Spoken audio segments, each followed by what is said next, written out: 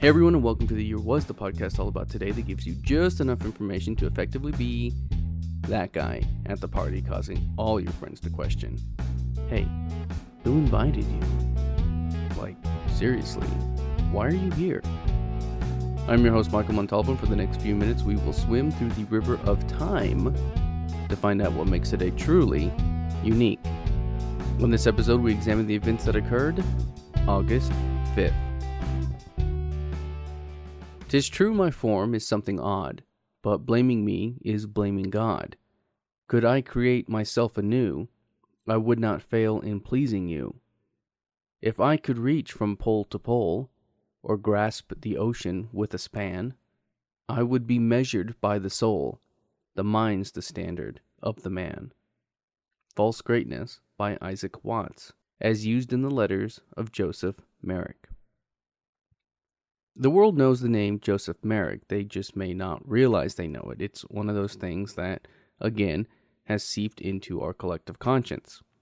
To make a long story short, and then make it long again, Joseph Merrick suffered from rare conditions and became a part of early freak shows, as well as the subject of plays and movies and shows and books that all dive into his history. But why is that?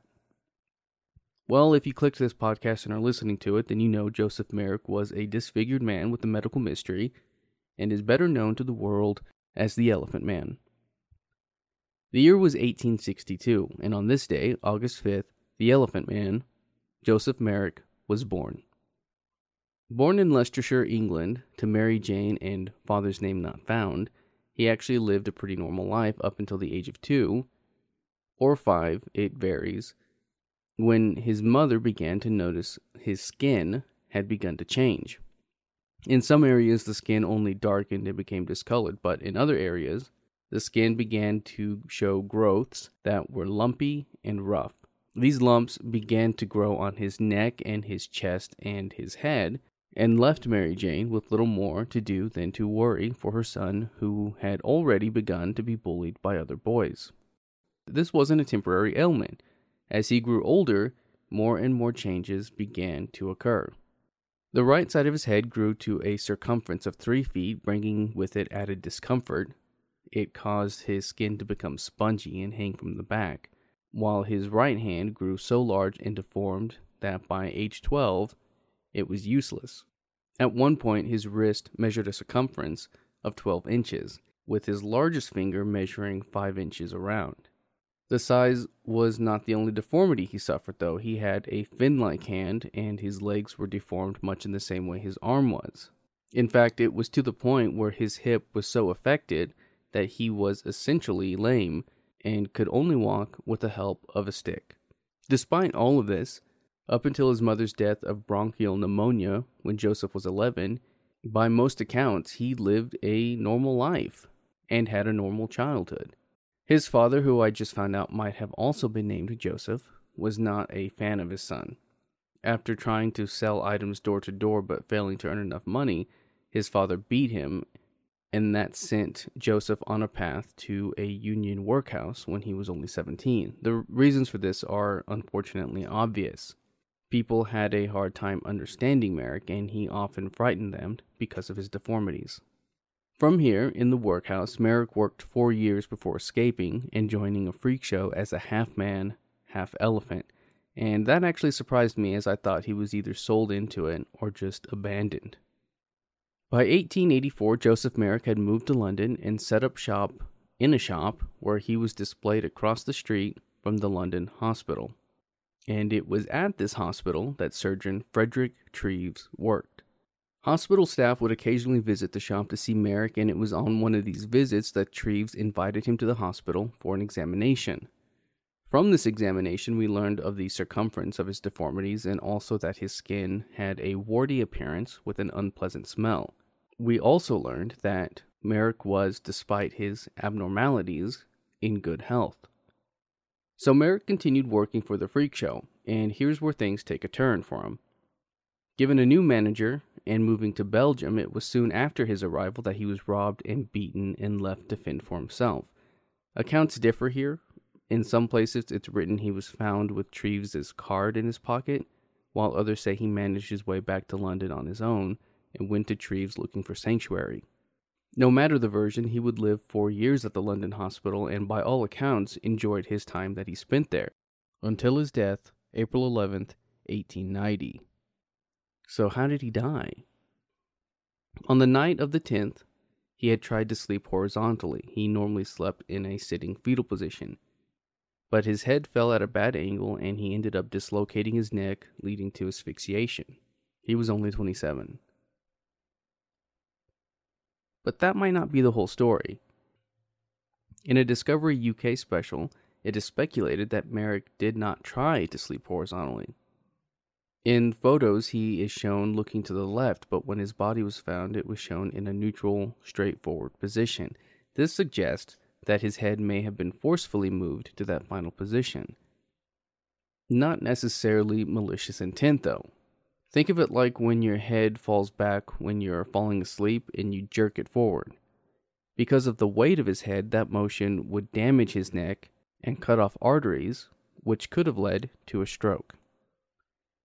Now I hear you. What exactly was wrong with him? As in, what did he suffer from? Well, prepare for a mispronunciation of medical terms. First, let's go back a bit.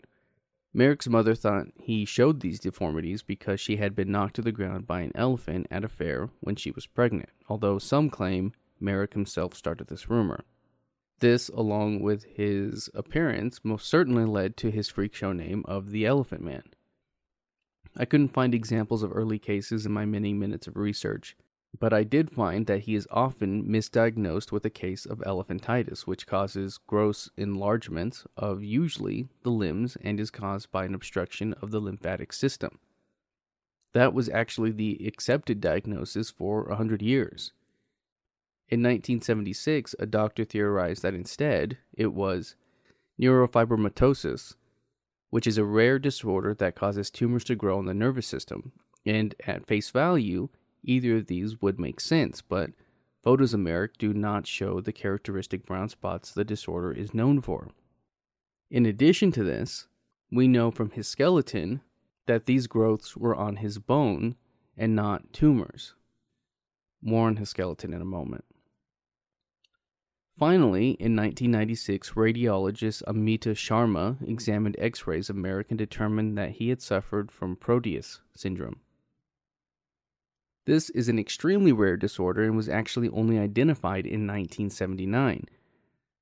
Proteus syndrome is known to cause multiple lesions of the lymph nodes, overgrowth of one side of the body, an abnormally large head, and partial gigantism of the feet with darkened spots or moles on the skin.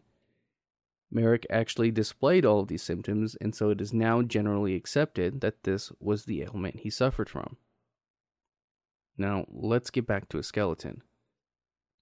Upon his death, molds were made, and we actually have DNA samples from the hair that was caught in this molding process.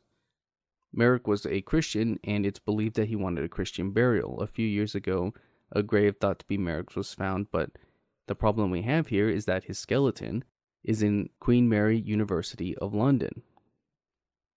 The university claims that Merrick expected to be preserved after his death, while others argue that he only agreed to be studied during life. Whichever the case, this is not something you can just walk up and see. The skeleton is kept in a private room behind glass and is available to see only by appointment, usually to medical students and professionals. The university acts as the custodian for the remains, which continue to be studied, and often consults with descendants over their care. Concerns are often raised over the difficulty of a potential burial because of the nature of the skeleton and the fame of it. Security would have to be a top concern. The only real marker that I could find to his life in a way of memorial readily available to the public is a plaque in Leicestershire that was placed in 2004 and pays tribute to the man. That's going to do it for us today. If you like this podcast and want to hear more, give us a rate and a review. That helps me out and helps steer this in a direction that is hopefully good for all.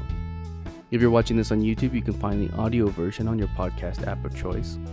You can find me on social media and at YouTube at the Apple Cider Club. And as always, I want to thank the Tim Kreitz Band for our musical theme. And thank you for listening. We'll see you next time.